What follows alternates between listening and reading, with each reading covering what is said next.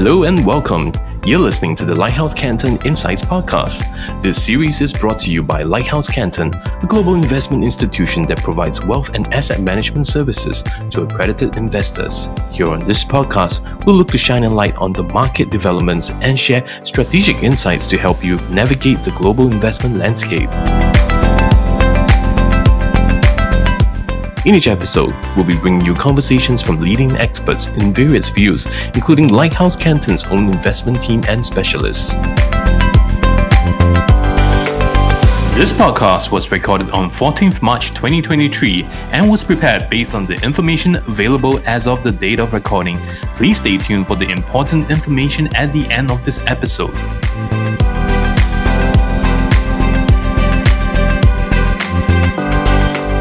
Hello and welcome again to the Lighthouse Canton Insights podcast. In this episode, we'll focus on private market investments and take a closer look at India's vibrant startup ecosystem. In 2021, reports showed that private markets fundraising rose by 20% to $1.2 trillion.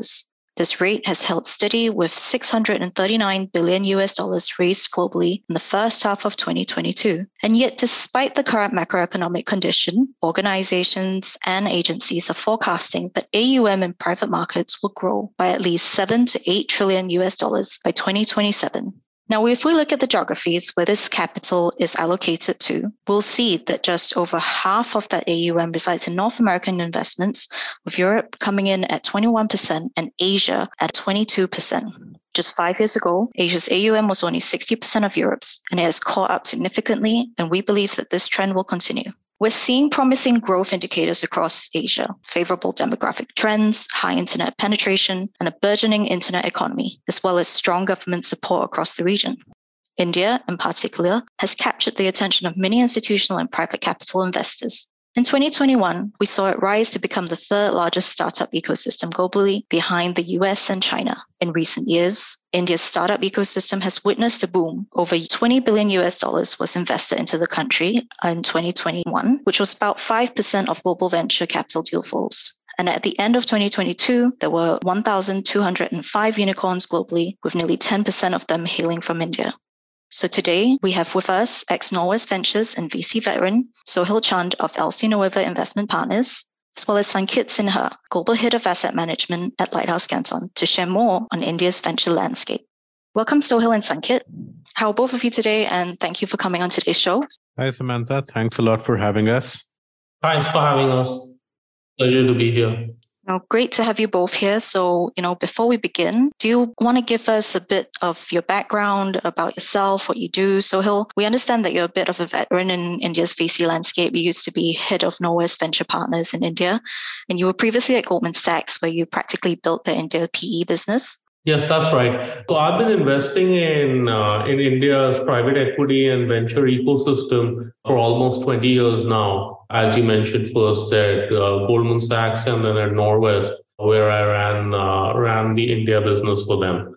So I've seen and invested in many startups across the cycle, from really early stage businesses that we started, to even later stage and listed companies.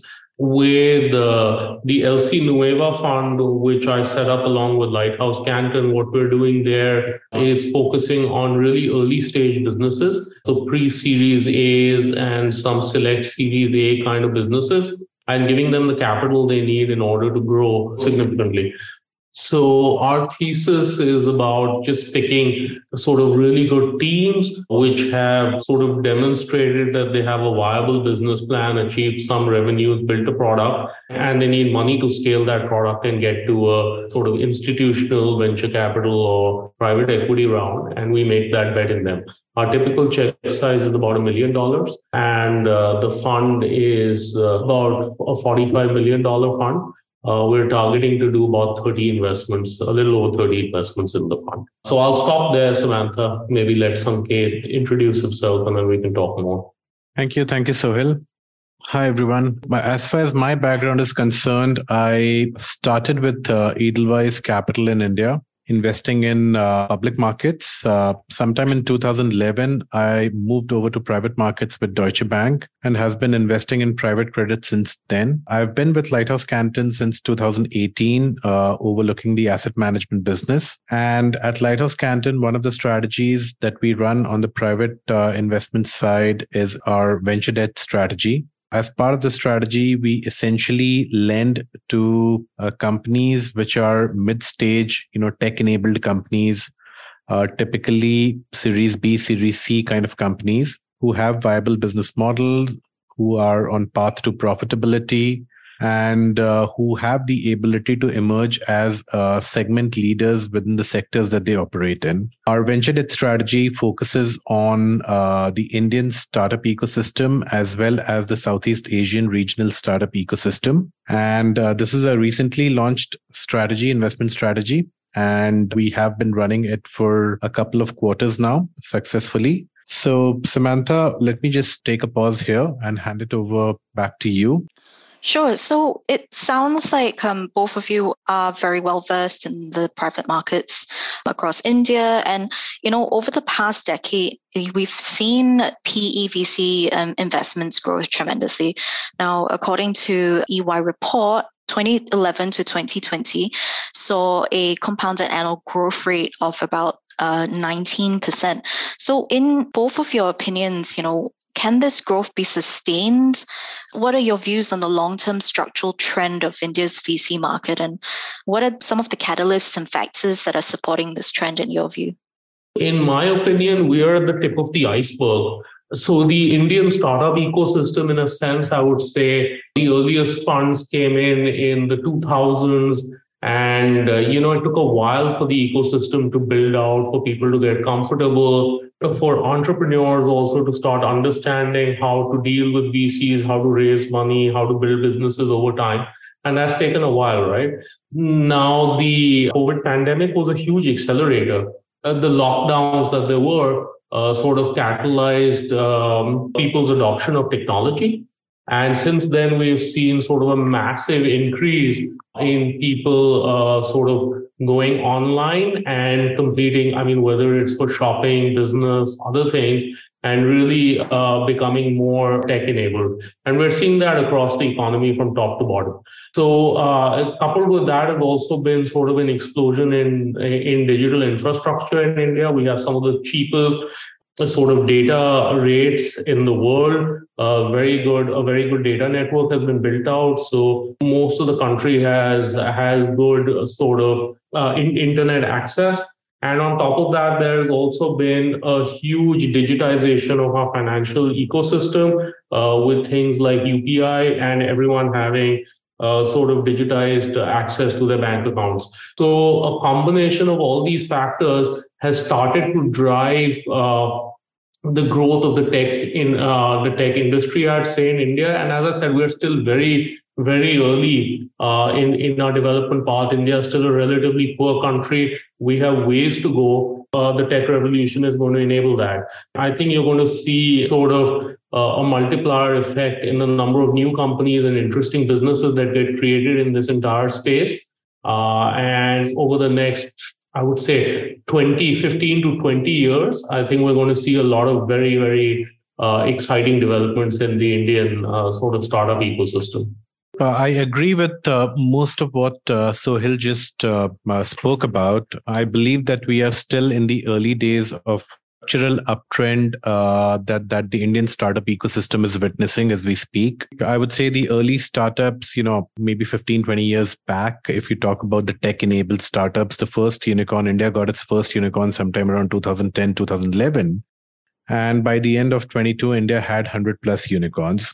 We believe that as far as internet penetration is concerned, there's still a long way to go. As we speak, India's digital penetration stands at circa 50 odd %, which means that, almost 750 million people in India have access to internet. And there's another 750 million people to go. India has got superb digital payment infrastructure. India does close to 7-8 billion transactions every month as far as digital payments are concerned by these 750 odd million people who have internet access, which means that every person is doing close to 10 transactions a month. And this number, 7 billion transaction taken together, is more than what US, UK, France, Germany does on a monthly basis. So what has happened is that with digital infrastructure, with solid digital payment networks, a large part of India's, tier 2, tier 3, tier 4 markets have gotten unlocked, which the young entrepreneurs are now able to access. Almost 65% of India's population lives beyond tier 1 cities, which are typically these cities with population less than, say, 500,000. And most of the digital commerce orders which are being recorded now are being recorded from cities which are beyond tier 1. And we believe that there's still a lot of unlocking to happen. Now, that's on the demand side. On the supply side, also what has happened is that the societal acceptance as far as entrepreneurship is concerned in India has gone up considerably over the last decade or so. I mean, 15 years ago, 20 years ago, when some of us were coming out of colleges, there were very few people who were getting directly into entrepreneurship. But if you go to any top engineering school in India, or for that matter, any top university in India, a lot of people are looking at entrepreneurship as an opportunity right from the start of their careers. Now, that's happened because the society has started to accept entrepreneurship as means of living. India is also churning a large number of skilled technical workforce on a yearly basis. India produces close to 1.5 million engineers a year, and that's a big number. So all these factors taken together are catalyzing the boom of the startup economy in India. And I believe that this trend is there to remain, and it's going to be there over the next decade, as they say, belongs to India. And I believe that the startup ecosystem is going to emerge as a winner. Right now, there are global macro headwinds, which is kind of, causing some kind of volatility as far as this ecosystem is concerned. But we believe that the structural uptrend remains intact. Yes, indeed. I can see that you're both quite bullish on India's private markets. And Sanket, you did allude to some headwinds that we might be facing. So 2022 was the year of market corrections. And, this quarter, we've had a lot of funding slowdowns and fundraising issues. So are you concerned about the downturn, and you guys making any changes to your portfolio approach? So Samantha, look, I think our investing philosophy doesn't really change no matter, what kind of market you're in. At the end of the day, we look at investing in good companies who are on path to profitability, companies who we believe can emerge as leaders in their segments. And that remains true across different business cycles. What is happening right now with corrections in the market is that the deal flows have become much stronger, because a lot of deals which were being printed, say, 12 to 18 months ago are not happening anymore. The check sizes have become much smaller, if at all. Therefore, the deal flows, particularly on the venture debt side, has increased substantially. And we are getting a lot of high quality companies who are looking at debt capital. Given at these valuation levels where there has been a correction, they are not very keen to dilute. And that's true for most founders who are running good quality companies.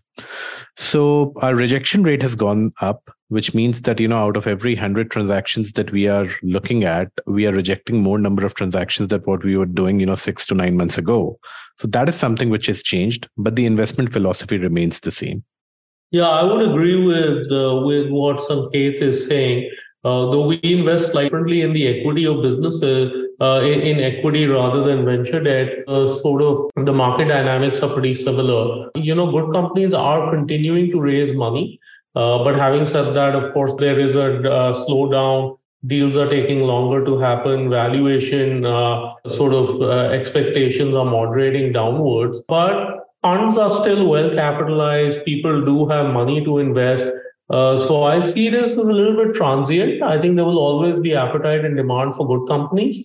Now, what constitutes a good company, that definition is also changing a little bit. In the past, the focus was very much on growth, grow at any cost. And now I think I believe a more holistic evaluation of businesses, which I don't think is bad, where investors certainly want growth, but at the same time, they also want to see a path to profitability. Sure. And you both mentioned earlier on, that the funds that you look at focus on early stage and growth startups. So can you tell us more about the investment sectors and the types of companies that looked attractive to you right now? You talked about investing in good companies. And when you look at investing against the current backdrop and choosing these types of companies and founders to work with, what has been your approach? So, look, from our perspective, our approach hasn't changed very much from when we started the fund. And we did start investing when the environment was already difficult. But just philosophically, we've always believed number one in backing good entrepreneurs. And by good entrepreneurs, I mean people who have solid educational backgrounds, who have good work experience, who are organized, who have clarity of thought and vision. And I think that should be true in any market. The entrepreneur and the founders that you're backing are the most important part of a business, especially when you come in at the really early stage, because these businesses do go through multiple pivots. So it's founder first.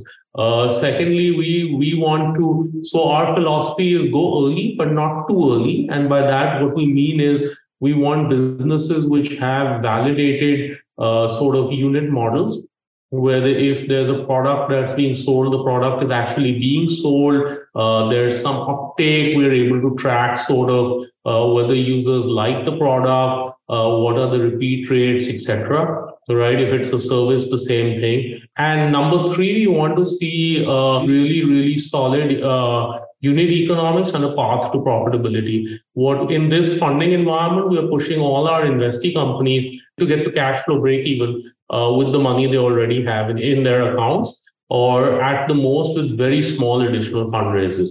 I think that's something that's really important in this environment. I mean, obviously, aside from this, there are multiple other things we look at, but these are, I would say, the most critical. Yes, I agree with Sohil. There's a slight difference in our approach because by the time we go into a company with our venture debt offering, these companies have reached mid stage. I mean, these are not growth stage companies, but between early stage and growth stage, and they have a proven product market fit. So the business model becomes extremely important. Unit economics becomes extremely important. We like companies which are already breaking even, at least at unit level, if not at a corporate level. In fact, as we speak, almost 50% of our companies are profitable at EBITDA level, corporate EBITDA level, 50% of the companies that we have in our portfolio.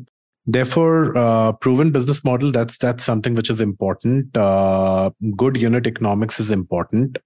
Founders, needless to mention, it's extremely important to have good founders with strong execution capabilities and the ability to navigate through tough markets. Tough markets can come at any point in time. I mean, COVID was a classic example. Therefore, it's important that founders have the resilience to see through bad days. And lastly, when we talk to our founders, it's very important for us to have a conversation wherein we tell them that, look, if all the money that you have is taken off the table, would you be able to run your company profitably or not if you don't have a growth mandate? If the founders believe that they can do that, and if we believe that the founders can make that happen, that's the right kind of company for us to invest. And these kind of companies, we find across multiple sectors in India, whether it's, health tech, whether it's supply chain focused businesses, certain fintech lenders. So we are investing across multiple sectors, but these are the core things that we look into a company or the founder/founding team before making our investment decision. That's really interesting to hear. So, I mean, the current environment hasn't been, entirely conducive. We're obviously at a point where funding is slowing down, and the road ahead doesn't look particularly bright. What would be your advice to portfolio companies as far as business growth, funding, and other operational aspects are concerned? So look, I think it's spoken about it a lot, in this conversation. And in times like these, it's very important for companies to start focusing on profitability. Even though they may have to compromise on their growth mandates a bit, it's fine. But profitability, mindset is extremely important. We are asking all our companies to reduce cost if the companies are not already profitable. It's very important for them to increase their runways. And that's not a discussion that only we are having. It's a discussion which is being done across multiple boardrooms, whether LC Venture Debt Fund is there or not. So increasing your runway, managing your working capital better, these are some of the things that we are speaking about. And as I said sometime back, one of the conversations that we are having with our founders is that, if you don't have to grow, can you turn your company profitable if you're not already profitable? And what do you need to get there? We are asking all our companies to come up with a plan to get to profitability if they don't have to grow. So these are the kind of discussions that we are having with our portfolio companies as we speak. Yeah, that obviously resonates for us too. The main conversation we're having with our portfolio is to just reduce cost. So we're doing a line item exercise and seeing where it's possible to cut. And these companies often have a lot of slabs, so there are spaces to cut and get to break even. We are focused on working capital optimization, and essentially we want to get companies to break even with the capital they have in the bank. If growth comes down as a result, that's okay in this market. We think growth is secondary to profitability. That was kind of in the shorter term, midterm. And if we go back to the longer term picture for the private markets industry, this is going to be our final question for both of you. What would you say is one investment trend you see picking up across the private markets or the startup ecosystem next, say, 3 to 5 years? A lot is being talked about, chat, GPT, AI, etc. And I believe that, India is catching up to the whole AI trend. I'm really looking forward to, path-breaking innovation coming out of India as far as application of artificial intelligence, across different sectors is concerned. AI has multiple applications. It could range from innovation, it could to servicing, to providing solutions, etc.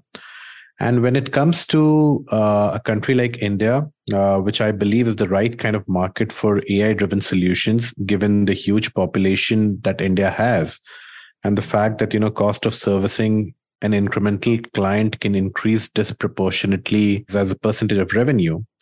Therefore, it's time that, AI-driven solutions come up. And I believe that AI-driven solutions would be the key to reach out to such incremental clients who are part of tier 3, tier 4 rural economy in India. And therefore, we expect that the whole AI-backed industry would grow more popular over the next decade. So if you ask me about the long-term trend, I believe that, we expect some path-breaking AI-led innovation happening in India or coming out of India. Yeah, I think Sanket's picked a good theme. AI is definitely going to drive a bunch of innovation in India and what we see. But India, just across the board, there's so much to be built. As I said earlier, we are a poor country. There's just innovation happening across the scale, and it's not always obvious where this innovation comes from. So, for example, on the payment side and on the whole fintech ecosystem, the government did a phenomenal job just getting UPI, sort of unified payments underway, which enable basically peer-to-peer transfers. And that's led to a spate of innovation in fintech. I mean, if you look at our portfolio, that's been sort of the number one area we invested in, because we just see very, very interesting businesses coming out in this sector. And many of these businesses can only be built in India, given the financial infrastructure that we have. We've seen a number of sort of space-oriented startups come out in India, and we think that's something that's going to see resilience and further development. Agri as a sector is one where there's a massive amount of disruption waiting to happen. So again, on a 5 to 10 year view, I think the entire agri industry in India is going to be transformed by innovation and what these startups do. And of course, it will marry a lot of these themes. There'll be an AI component to it. There'll be Internet of Things. There'll be all kinds of. There'll be a fintech angle. So, but all those new emerging technologies will just combine together to disrupt entire industries. And we're really excited to see that happen over the next few years. Yes, indeed. I think, the future looks quite interesting, quite bright. We're looking at a lot of digital trends moving, the market forward. So thank you, both Sohil and Sanket, for sharing your insights today with us on the private markets, the sort of structural trends, the catalysts and factors, and how you approach investments in the private market sector in India. Thank you again for joining us and taking the time to share your insights with us, Sanket, Sohil. Thanks so much. It was great speaking with you. Thank you for having us. Thank you once again for having us. Pleasure speaking to you guys. For tuning into the Lighthouse Canton Insights podcast. We hope you have found these conversations insightful. To hear more conversations from more experts, please do subscribe to the Lighthouse Canton's Insights podcast. You can also stay up to date with Lighthouse Canton's latest news and insights by visiting our website at www.lighthouse-canton.com or social media pages. We look forward to having you again in the next episode. This podcast has been prepared by Lighthouse Canton Private Limited and/or its affiliates. For informational purposes only, there is nothing contained in this podcast that constitutes advisory services. This podcast shall in no event constitute or be considered as advice to invest in any specific investment or investment class, vehicle, or in financial instrument. The information contained in this podcast shall not be considered as legal, tax, financial, or other advice. You should consult a professional to obtain specific advice regarding financial, legal, regulatory, tax, and other regulations applicable to you. You should consult a financial advisor authorized in your jurisdiction before making any investment decision to ensure that you fully understand the products and potential risks involved. Please visit www.lighthouse-canton.com/podcast for more details.